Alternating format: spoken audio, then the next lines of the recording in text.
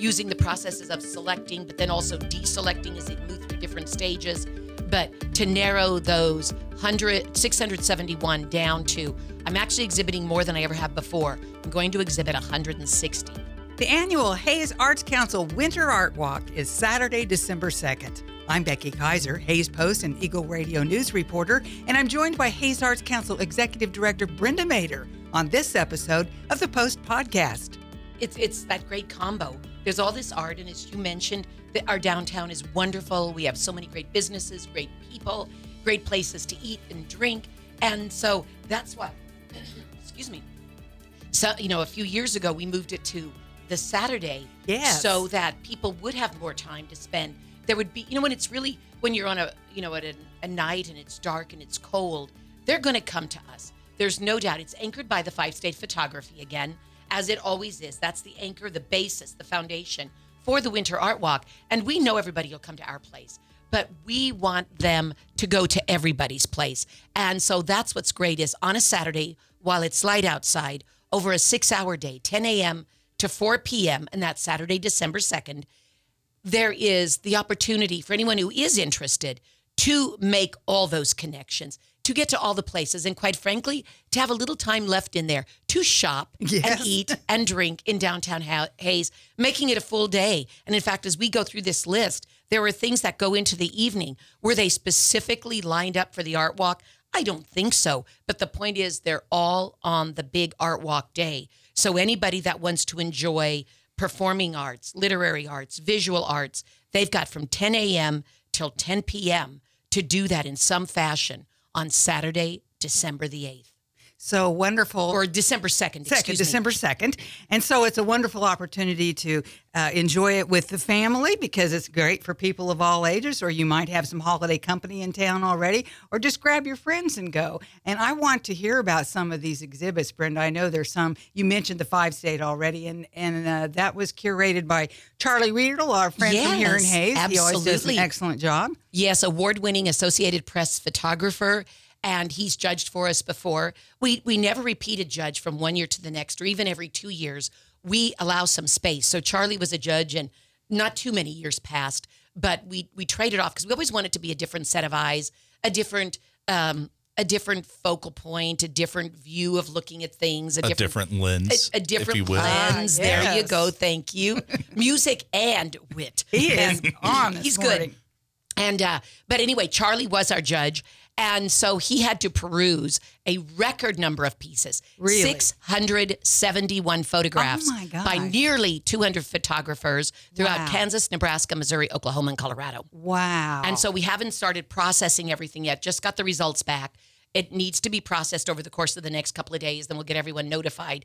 But yeah, 671 photographs, and they were available to be seen at the gallery. So it's very transparent. It's very clear. No, they really got this. There really is this much, and it really is all amazing. There is so much fabulous work that will not see the exhibition, which is why we do put it out in advance for anybody who just wants to peruse all the books, because we put them in binders, delivered them to Charlie, who Denise, his wife, was kind enough to take me photos of Charlie engaged in the process because he did it at his home. I left it all there with him over the course of a couple of days, and he's got stuff just spread out all over the place. So he was using the processes of selecting, but then also deselecting as he'd move through different stages. But to narrow those 671 down to, I'm actually exhibiting more than I ever have before. I'm going to exhibit 160. Wow. And I've never gone that high before. You almost have to with a near record, a record or you number. you just want to be able to celebrate as many artists and as many expressions, as many images as it's possible to do. So going to redo the exhibition style a little bit so that I can make those extra 10 fit comfortably, because we've never gone past 150. So it's not a lot more past that, but it's full with the 150. So we'll just tweak it and do a little reorganization with the structural layout, but there'll be 160 in the show, which is still less than 24% of all the photographs submitted will be on display. Really shows how popular this photography contest has become and how well known, and people wanting to be a part of it. It is, and it's also just the most wonderful way. It's such an accessible, comfortable, non-complicated way for creatives that have just never really explored that through painting or sculpture, because photography is so accessible for It's us. very equitable, isn't it? It's very equitable. It's very accessible, but there still is wonderful and good ideas, but not executed well, or good technical execution, but there's nothing there. There's no unique point of view to this or that. So there's a whole lot of things that get in the mix, and no one is going to agree with all the choices by any stretch of the imagination. They never have, they never will, and it kind of is a testament to just how diverse it is. Exactly. But there are pieces in there that will align with the taste and the preferences and the appreciation of an incredibly broad range. There are the conceptual things. There are some abstract things. There are things like, why'd they take a picture of that wall and those shadows? Because it's about shadows and a unique perspective and making you look at something. And then there's just gorgeously exquisite scenery.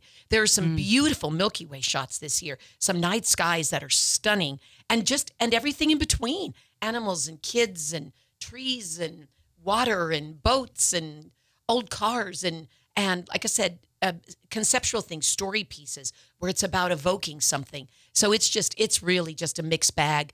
But it will open that day. It will open as the anchor on December 2nd, 10 a.m. to 4 p.m. But the show, because of the nature of it and because of the holidays and why change things out, this will run till I think it's February the 9th. Oh, so there's plenty of time to get in there. All of January. And we don't close a lot around the holidays, a little bit like everybody else does, but definitely always check in. Follow us on Facebook so you can see when we're open, when we're not, that kind of thing, because it's a great thing because it's free to bring visiting family members and guests in and things like that. But it won't be open until December 2nd. So it's not good for the Thanksgiving holiday visits and family, but they can come in and see the gorgeous Along the Santa Fe Trail exhibition. Yes. That will remain up until the day before Thanksgiving. So if you've got people in early or something early next week because they're here for the weekend, you can still come in and see that. But the 5-state will give you a good long run. But like you said, we've got some other amazing places on the docket. Tell us about those. Wanted to share a little bit. The Hayes Public Library is not only hosting a wonderful exhibit by a talented Fort Hayes artist, Cars by Night by Katie Peterson. That'll be in the Schmidt Gallery on the first floor. And on the second floor, Bill Gasper has been doing some drama and theater work at the middle school, in addition to directing the high school play each spring. He retired there as an instructor, but is staying connected to the performing arts, to theater specifically. And so there will be 2 performances at 11 and 1 of a production. Actually, I think it's a vignette. I think it's 4 10-minute vignettes that have a similar theme. But the overall collective is called You're Driving Me Crazy. And I think it is about driver's ed and kids, young people, teenagers driving. And that will be up in the Trish Davies room. So not a lot of seating. That's why there's 2 shows, 11 a.m. and 1 p.m. on December 2nd. Blooming Prairie Healing Arts, a new downtown business. That will be, the official address is 1111 Main, but the entry door, it's in the basement suite, is actually on the 12th Street side. So it's the door right next to Cena's Massage. Okay. The address is actually 1111 Main, but on the 12th Street entrance there on the side, downstairs, drawing and sound therapy demonstrations by Ann Bryant. Custom Creations is still waiting to confirm their feature. Deadline for me getting information is not till the end of tomorrow. I do a real fast turnaround print. So if there's anybody out there listening, you can still do this. I just have to have all final detailed info by 4 p.m. tomorrow. And Custom Creations will have theirs in to me at that time.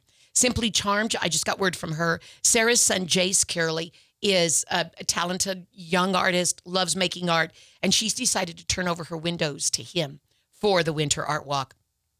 Mad Matter Frame Shop will be confirming their feature at our Art Center Annex. A wonderful show. The Fort Hayes Drawing and Painting Faculty and Student Showcase exhibition will be in the front.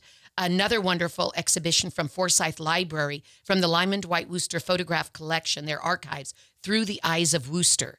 So photographs by Lyman Dwight Wooster. So he was a photographer. Or at least took a lot of photos, whether he called himself a photographer or not.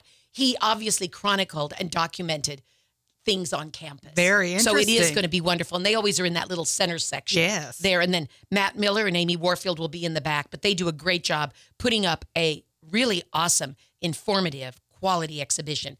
If the weather's cooperative, the Chuburu Art Car by Rex Rosenberg will be back in town, probably in the area of the downtown park.